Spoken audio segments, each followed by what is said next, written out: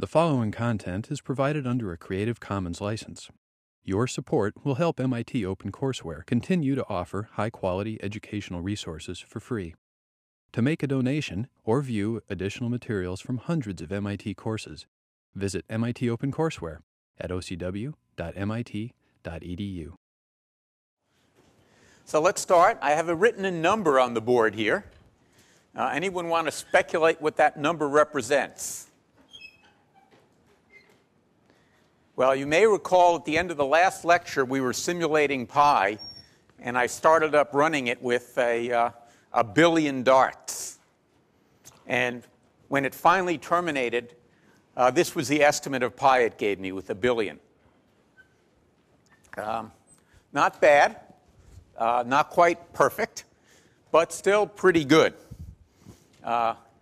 In fact, when I later ran it with 10 billion darts, which took a rather long time to run, didn't do much better. So it's converging very slowly now near the end. When we use an algorithm like that one to perform a Monte Carlo simulation, we are trusting, as I've said, that fate will give us an unbiased sample, a sample that would be representative of true random throws. And indeed, in this case, that's a pretty good assumption. The random number generator is not truly random. It's what's called pseudo-random, in that if you start it with the same initial conditions, it will give you the same results. But it's close enough for, at least for government work and other useful projects. We do have to think about the question of how many samples should we run.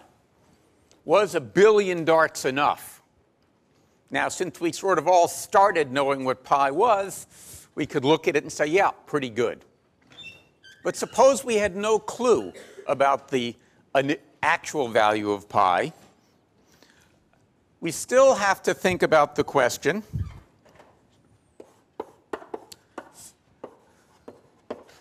of how many samples and also how accurate do we believe our result is given the number of samples. As you might guess, these two questions are closely related. That if we know in advance how much accuracy we want, we can sometimes use that to calculate how many samples we need.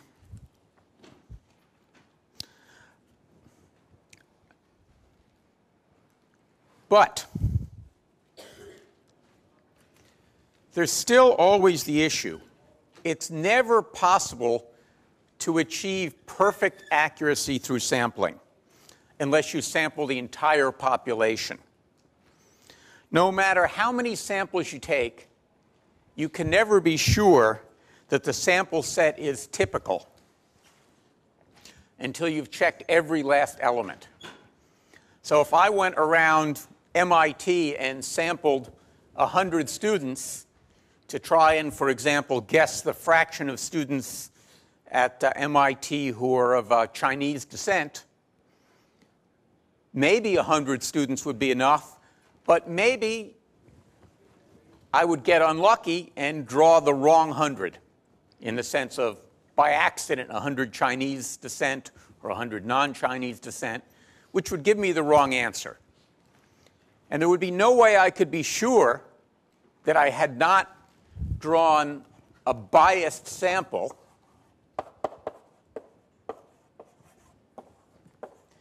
unless I really did have the whole population to look at.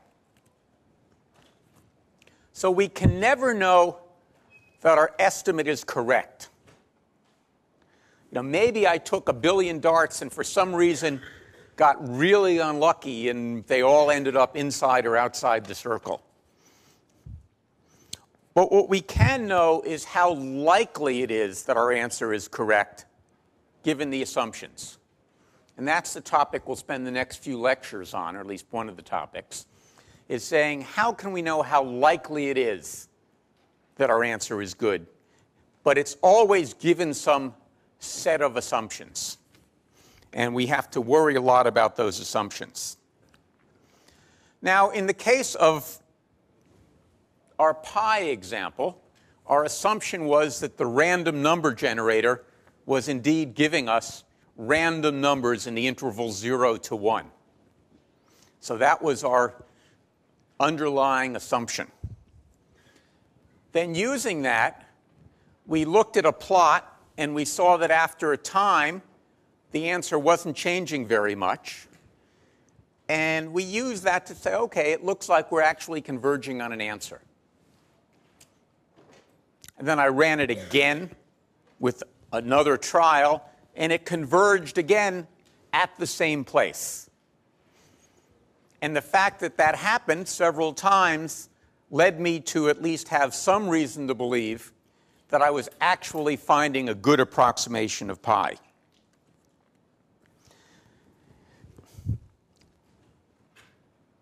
That's a good thing to do. It's a necessary thing to do, but it is not sufficient because errors can creep into many places.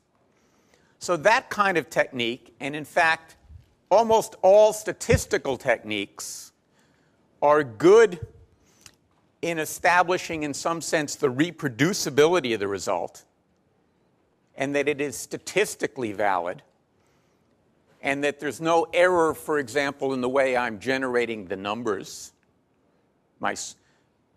Or I didn't get very unlucky. However, there are other places other than bad luck where errors can creep in. So let's look at an example here. I've taken the algorithm we looked at last time for finding pi, and I've made a change. You'll remember that we were before using 4 as our multiplier. And here what I've done is just gone in and replaced 4 by 2, assuming that I made a programming error. Now let's see what happens when we run it.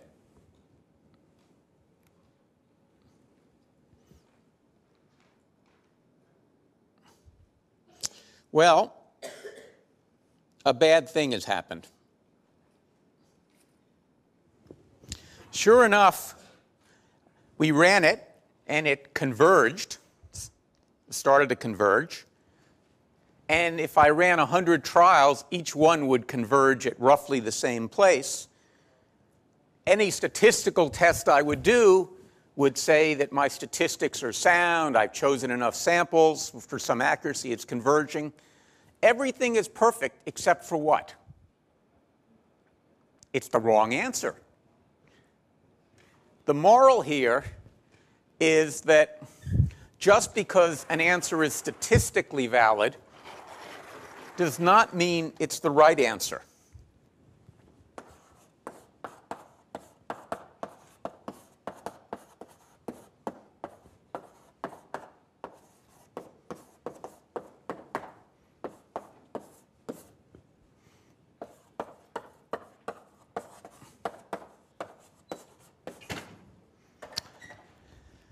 And that's really important to understand, because you see this, and we'll see more examples later, not today, but after Thanksgiving, comes up all the time in the newspapers, in scientific articles, where people do 1 million tests, do all the statistics right, say, here's the answer, and it turns out to be completely wrong.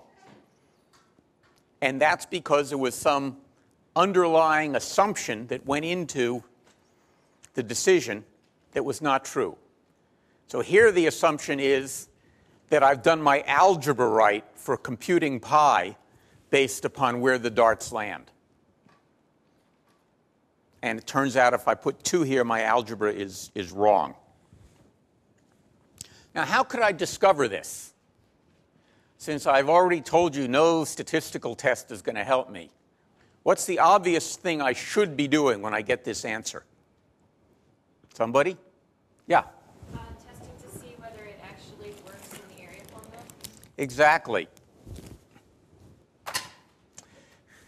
Checking whether against reality.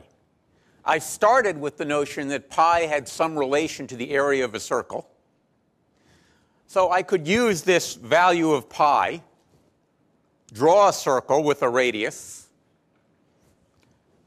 do my best to measure the area. I wouldn't need to get a very good, accurate measurement. And I would say, whoa, this isn't even close. And that would tell me I have a problem. So the moral here is to check result against physical reality.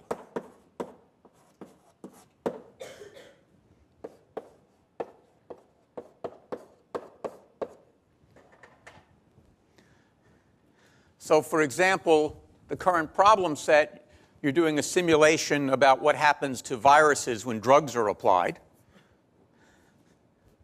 If you were doing this for a pharmaceutical company, in addition to the simulation, you'd want to run some real experiments and make sure that things matched.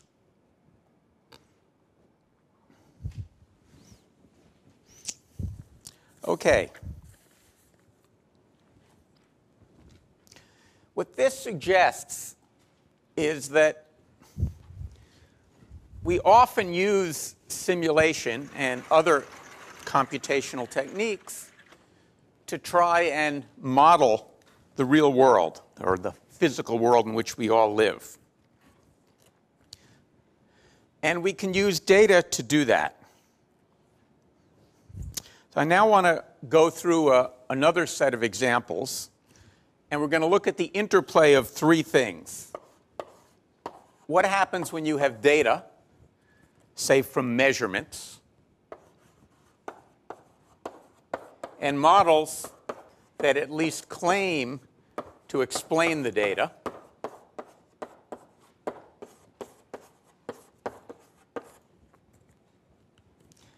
And then consequences that follow from the models.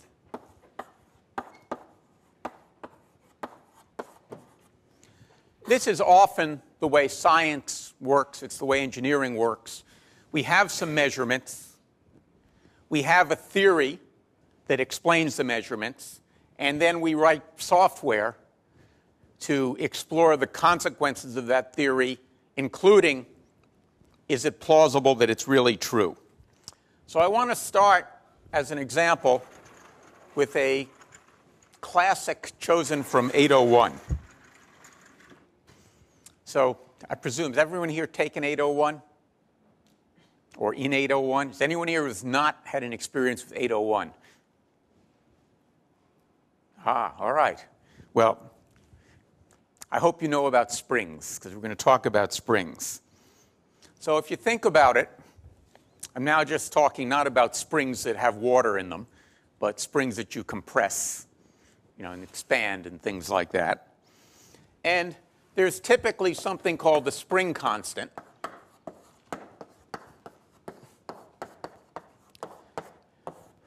That tells us how stiff the spring is,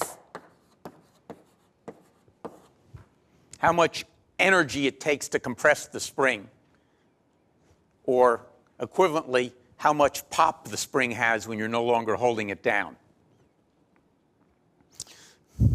Some springs are easy to stretch. They have a small string constant. Some springs, for example, the ones that hold up an automobile suspension, are much harder to stretch and compress. There's a theory about them called Hooke's law.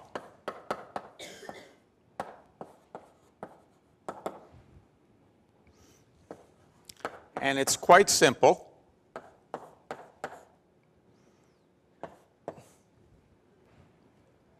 Force, the amount of force exerted by a spring, is equal to minus some constant times the distance you have compressed the spring. It's minus because the force is exerted in an opposite direction.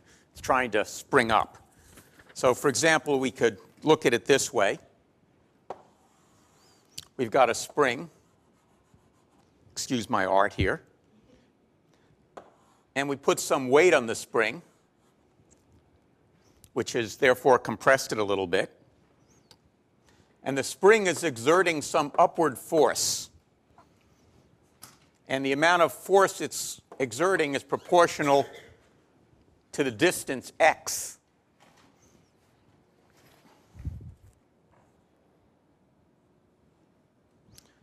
So if we believe Hooke's law, and I give you a spring, how can we find out what this constant is? Well, we can do it by putting a weight on top of the spring. It will compress the spring a certain amount, and then the spring will stop moving. Now, gravity would normally have had this weight go all the way down to the bottom if there was no spring. So clearly, the spring is exerting some force in the upward direction to keep that mass from going down to the table, right? So we know that force is there. If we compress the spring to a bunch of different distances by putting, say, different size weights on it, we can then solve for the spring constant just the way before we solved for pi. So it just so happens, not quite by accident, that I've got some data from a spring. So let's look at it. So here's some data taken from measuring a spring.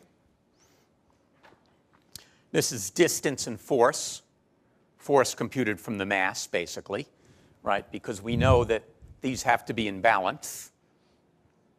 And I'm not going to ask you to, in your head, estimate the constant from these. But what you'll see is the format is there's a distance, and then a colon, and then the force. Yeah? The distance in your figures, the x in your figure is different from the x in your equation. Is that what you meant? Is the x? Oh. Right. Yes, thank you. All right. Do you want to repeat that more loudly for everyone else? Yeah, just note that the x in the figure is different from the x in the equation. Right. Right, because the x in the equation, right, here we're getting an equilibrium. Okay, so let's look at what happens when we try and examine this.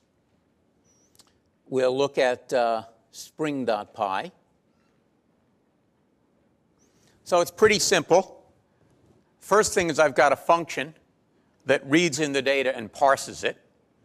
You've all done more complicated parsing of data files than this, so I won't belabor the details. I called it get data rather than get spring data because I'm going to use the same thing for a lot of other kinds of data. And the only thing I want you to notice is that it's returning a pair of arrays. Okay? Not lists. The usual thing is I'm building them up using lists because lists have append and arrays don't. And then I'm converting them to arrays so I can do matrix kinds of operations on them.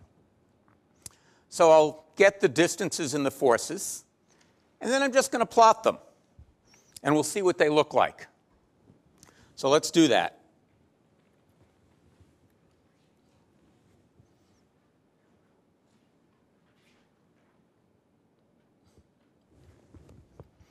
There they are. Now, if you believe Hooke's law, you could look at this data and maybe you wouldn't like it. Because Hooke's law implies that, in fact, these points should lie in a straight line. Right? If I just plug in values here, what am I going to get? A straight line, right? I'm just multiplying k times x. But I don't have a straight line. I have a little scatter points. Kind of it looks like a straight line, but it's not. And why do you think that's true? What's going on here? What could cause this line not to be straight?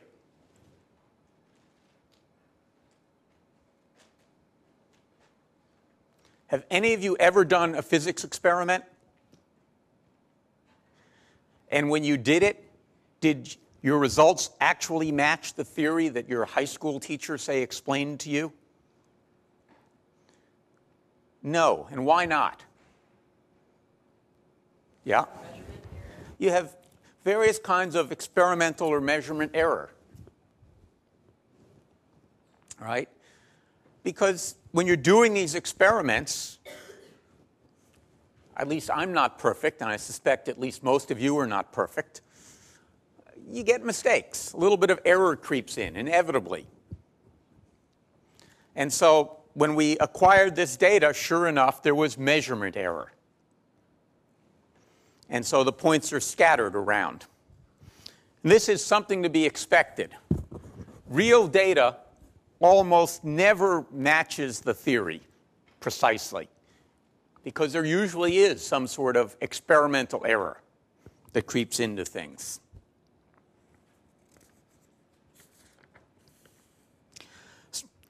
So what should we do about that? Well, what usually people do when they think about this is they would look at this data, say, well, let me fit a line to this. Somehow say, what would be the line that best approximate these points? And then the slope of that line would give me the spring constant. So that raises the next question. What do I mean by finding a line that best fits these points? How do we fit, in this case, a line to the data?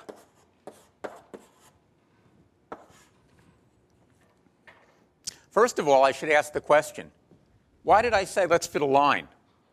Maybe I should have said let's fit a parabola, or let's fit a circle. Why should I have said let's fit a line? Yeah? Well, how do I know that the plot is a linear function? Pardon? Well, so two things. One is I had a theory. So, I had up there a model, and my model suggested that I expected it to be linear. And so if I'm testing my model, I should try and fit a line, my theory, if you will. But also, when I look at it, it looks kind of like a line. So, if I looked at it and it didn't look like a line, I might have said, well, my model must be badly broken. So let's try and see if we can fit it. Whenever we try and fit something, we need some sort of an objective function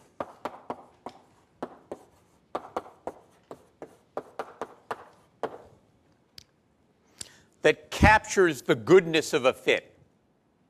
I'm trying to find, this is an optimization problem of the sort we've looked at before. I'm trying to find a line that optimizes some objective function.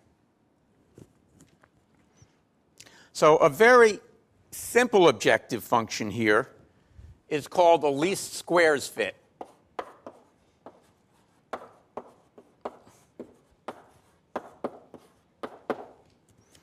I want to find the line that minimizes the sum of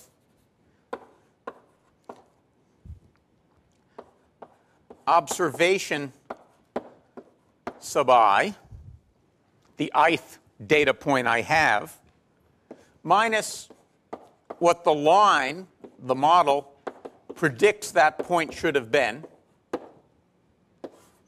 and then I'll square it. So I want to minimize this value. I want to find the line that gives me the smallest value for this. Why do you think I'm squaring this difference? What would happen if I didn't square the difference? Yeah. Positive and negative errors might cancel each other out. And in judging the quality of the fit, I don't really care deeply. You're going to get very fat with the way you're collecting candy here. I don't care deeply whether the error is which side it is, just that it's wrong. And so by squaring it, it's kind of like taking the absolute value of the error, among other things.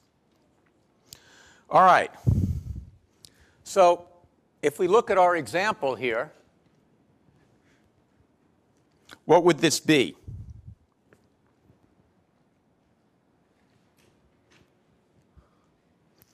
I want to minimize. I want to find a line that minimizes it. So how do I do that? I could easily do it using successive approximation. Right? I could choose a line. Basically what I am is I'm choosing a slope here, right? And I could, just like Newton-Raphson, do successive approximation and for a while and get the best fit. That's one way to do the optimization. It turns out that for this particular optimization, there's something more efficient. You can actually, there is a closed form way of attacking this. And I could explain that, but in fact, I'll explain something even better. It's built into PyLab.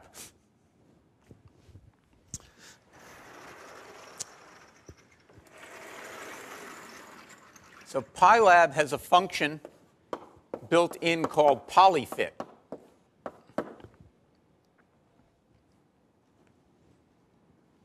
Which, given a set of points, finds the polynomial that gives you the best least squares approximation to those points.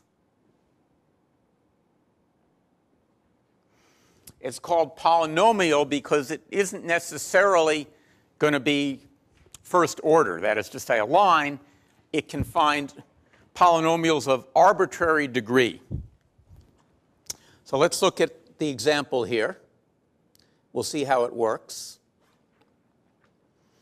So let me uncomment it.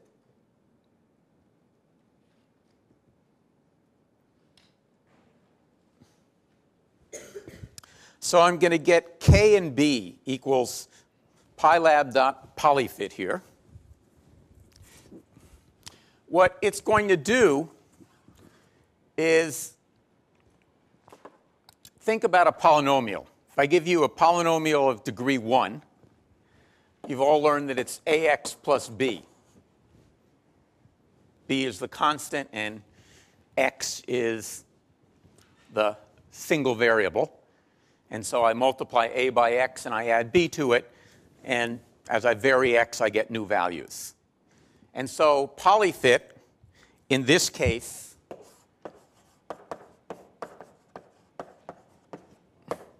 will take the set of points defined by these two arrays and return me a value for A and a value for B.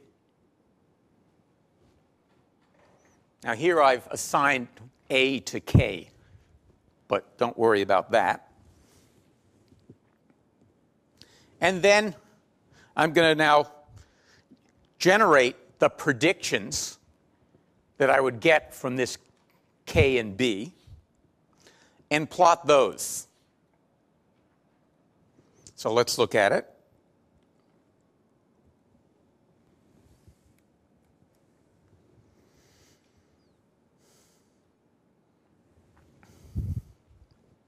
So here it said the K is a 31.475, et cetera, and it's plotted the line that it's found, or I've plotted the line.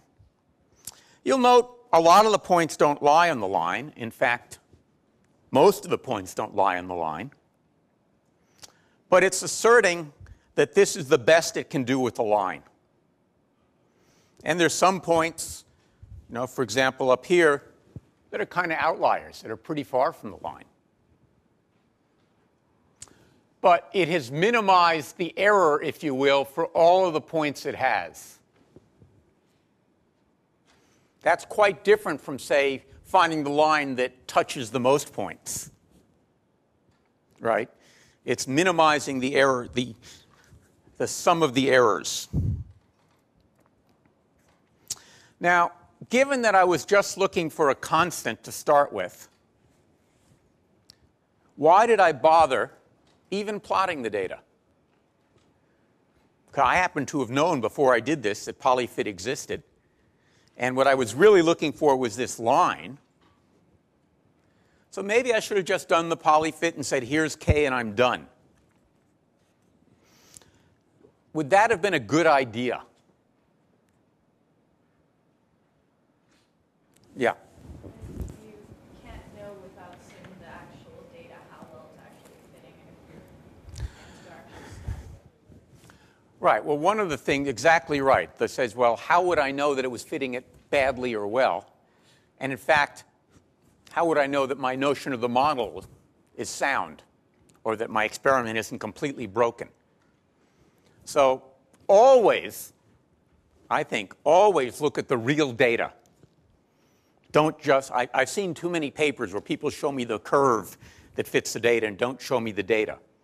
And it always makes me very nervous. So always look at the data as well as however you're choosing to fit it. As an example of that, let's look at another set of inputs. This is not a spring.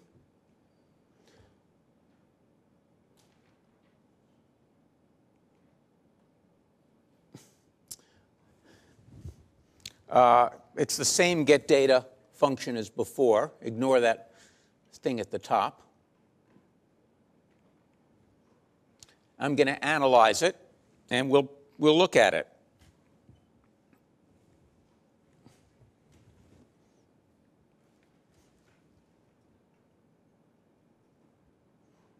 So here I'm plotting the speed of something over time. So I've plotted it, and I've done a least squares fit using polyfit, just as before, to get a line. And I put the line versus the data. And here I'm a little suspicious, right? I fit a line, but when I look at it, I don't think it's a real good fit for the data. Somehow, modeling this data as a line is probably not right.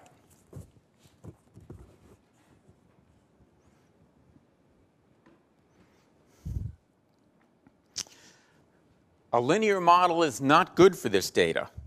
This data is derived from a more complex process. So take a look at it and tell me what order of polynomial do you think might fit this data? Or what shape does this look like to you? Pardon? Quadratic. Quadratic, because the shape is a what? It's a parabola. Well, I don't know if I dare try this one all the way to the back.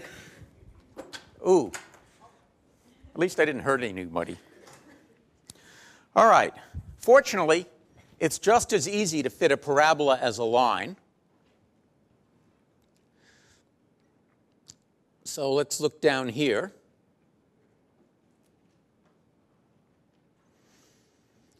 I've done the same thing, but instead of passing it 1, as I did up here as the argument, I'm passing it 2, saying instead of fitting a polynomial of degree 1, fit a polynomial of degree 2. And now let's see what it looks like.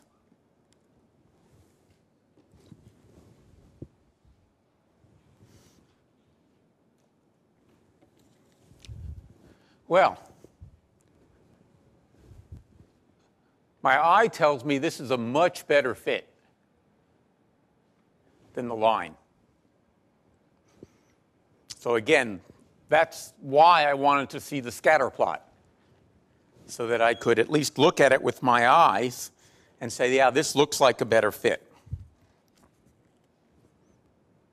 All right, any question about what's going on here?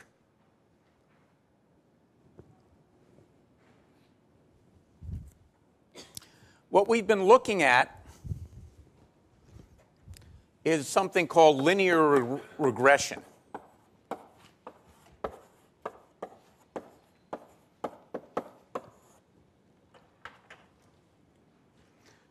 It's called linear because the relationship of the dependent variable y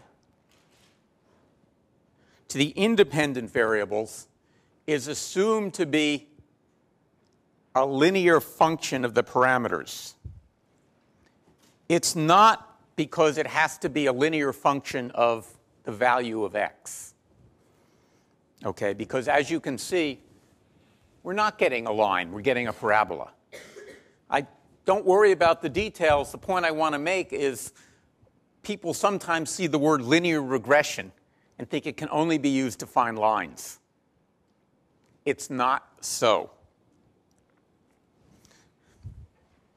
So when, for example, we did the quadratic, what we had is y equals ax squared plus bx plus c. The graph versus x will not be a straight line, right, because I'm squaring x. But it is just about, in this case, the single variable x. Now, when I looked at this, I said, all right, it's clear that the yellow curve is a better fit than the red. It's a red line. But that was a pretty informal statement. I can actually look at this much more formally.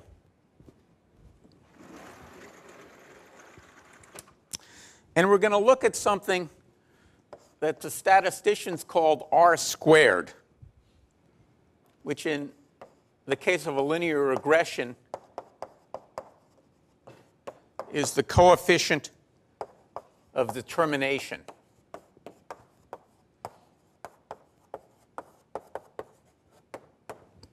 Now, this is a big fancy words for something that's actually pretty simple. So what R squared is going to be, and this is on your handout, is 1 minus EE over dV. So EE is going to be the errors in the estimation.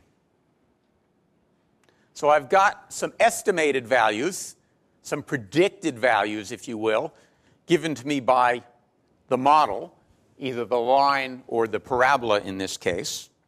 And I've got some real values corresponding to each of those points, and I can look at the difference between the two. And that will tell me how much difference there is between the estimated data and between the predicted data and the measured data in this case. And then I want to divide that by the variance in the measured data, the data variance.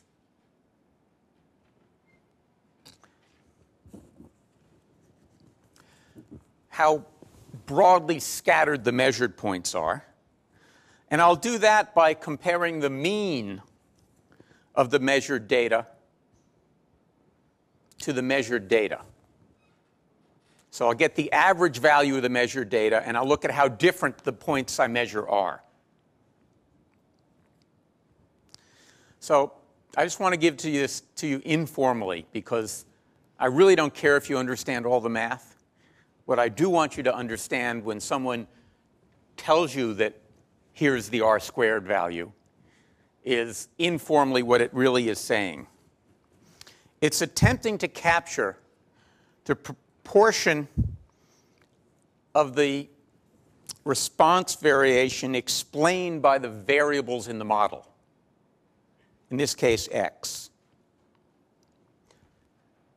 So you'll have some amount of variation that is explained by changing the values of the variables. So actually, let me give you an example and then come back to it more informally. So if, for example, r squared were to equal 0.9, that would mean that approximately 90% of the variation in the variables can be explained by the model. Okay, so we have some amount of variation in the measured data. And if r squared is 0.9, it says that 90% can be explained by the models, and the other 10% cannot.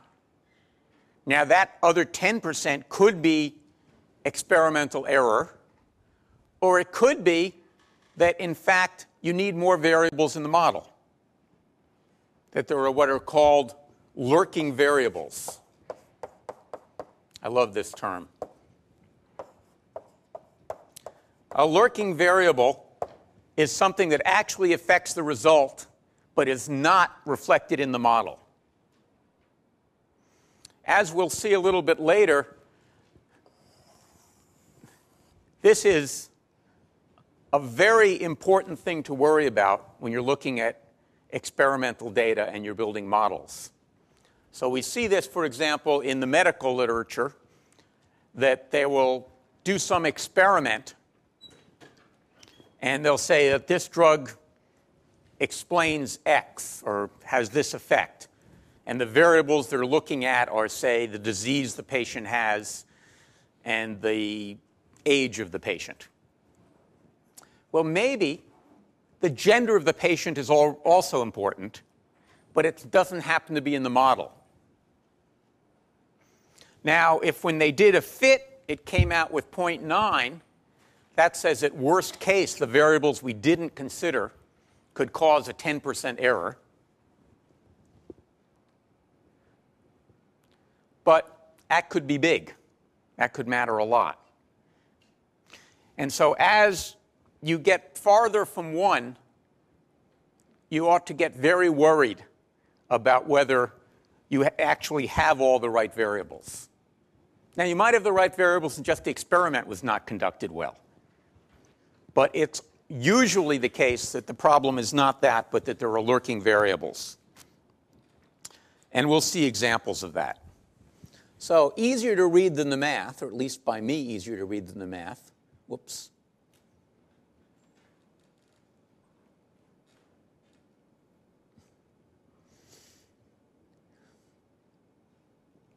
Is the implementation of R square. So it's measured and estimated values. I get the differences between the estimated and the measured. These are both arrays. So I subtract one array from the other, and then I square it. Remember, this will do an element-wise subtraction, and then square each element. Then I can get the mean by dividing the sum of the array measured by the length of it. I can get the variance, which is the measured mean minus the measured value, again squared. And then I'll return 1 minus this.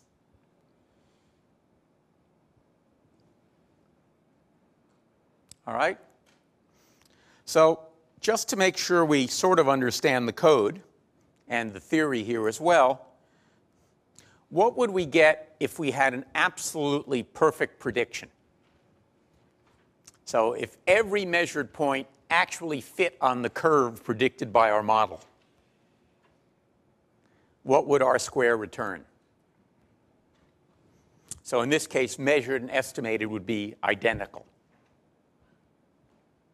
What gets returned by this? Yeah, 1.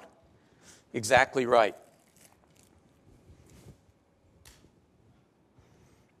Because when I compute it, it will turn out that these two numbers will be I'll get 0. 1 minus 0 is 0, right? Because the differences will be 0. Oh, okay. So I can use this now to actually get a notion of how good my fit is. So let's look at speed.pi again here. And now I'm going to uncomment these two things where I'm going to, after I compute the fit, I'm going to then measure it.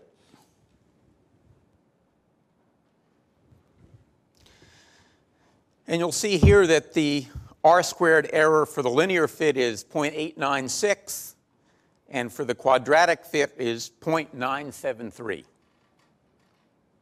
So indeed, we get a much better fit here. So not only does our eye tell us we have a better fit, our more formal statistical measure tells us we have a better fit, and it tells us how good it is. It's not a perfect fit, but it's a pretty good fit for sure. Now, interestingly enough, it isn't surprising that the quadratic fit is better than the linear fit. In fact, the mathematics of this should tell us it can never be worse. How do I know it can never be worse? Never is a really strong word. So how do I know that? Because when I do the quadratic fit, if I said had perfectly linear data, then this coefficient, whoops, not that coefficient, wrong. This coefficient could be 0. So if I ask it to do a quadratic fit to linear data, and the data is truly perfectly linear, this coefficient will be 0, and my model will turn out to be the same as the linear model. So I will always get at least as good a fit. Now, does this mean that it's always better to use a higher order polynomial? The answer is no, and let's look at why.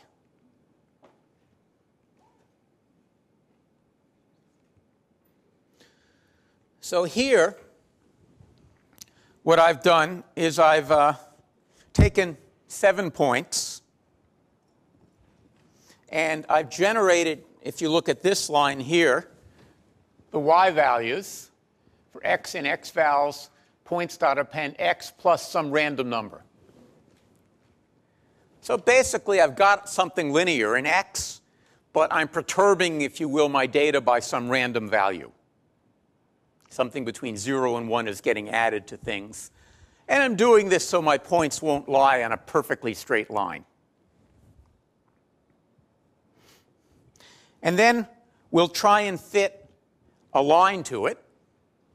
And also, just for fun, we'll try and fit a fifth-order polynomial to it. And let's see what we get.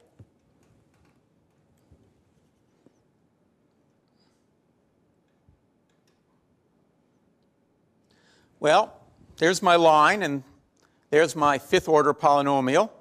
Neither is quite perfect, but which do you think looks like a closer fit with your eye?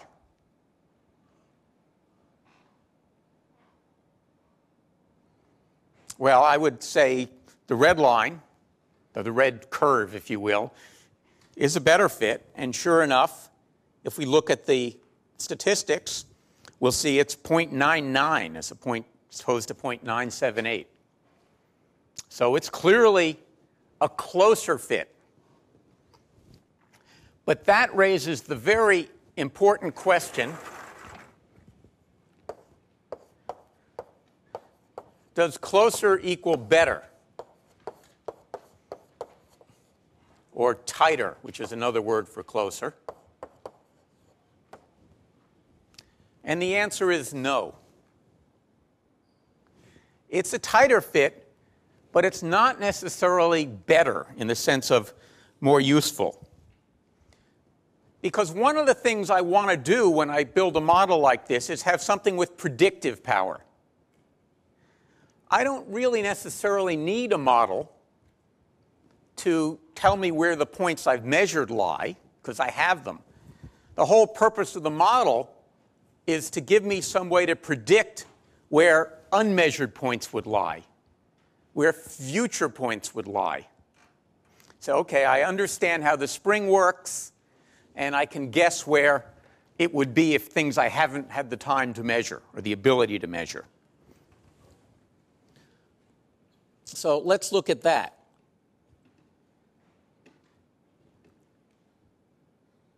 Let's see, where'd that figure go? It's lurking somewhere. All right, we'll just kill this for now.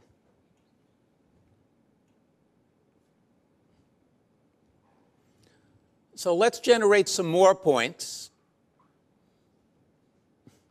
And I'm going to use exactly the same algorithm. But I'm going to generate twice as many points. But I'm only fitting it to the first half. So if I run this one,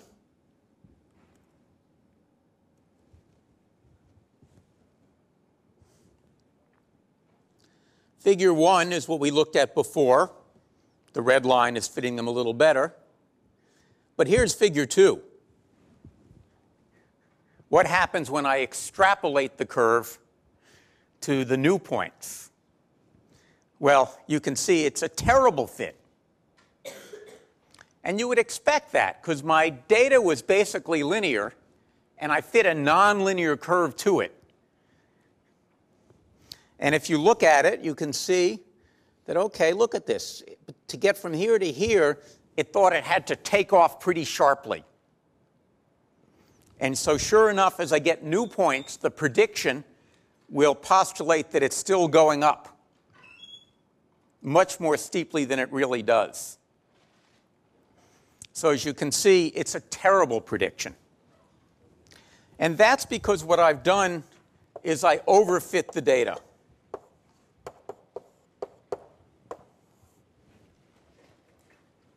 I've taken a very high degree polynomial, which has given me a good close fit.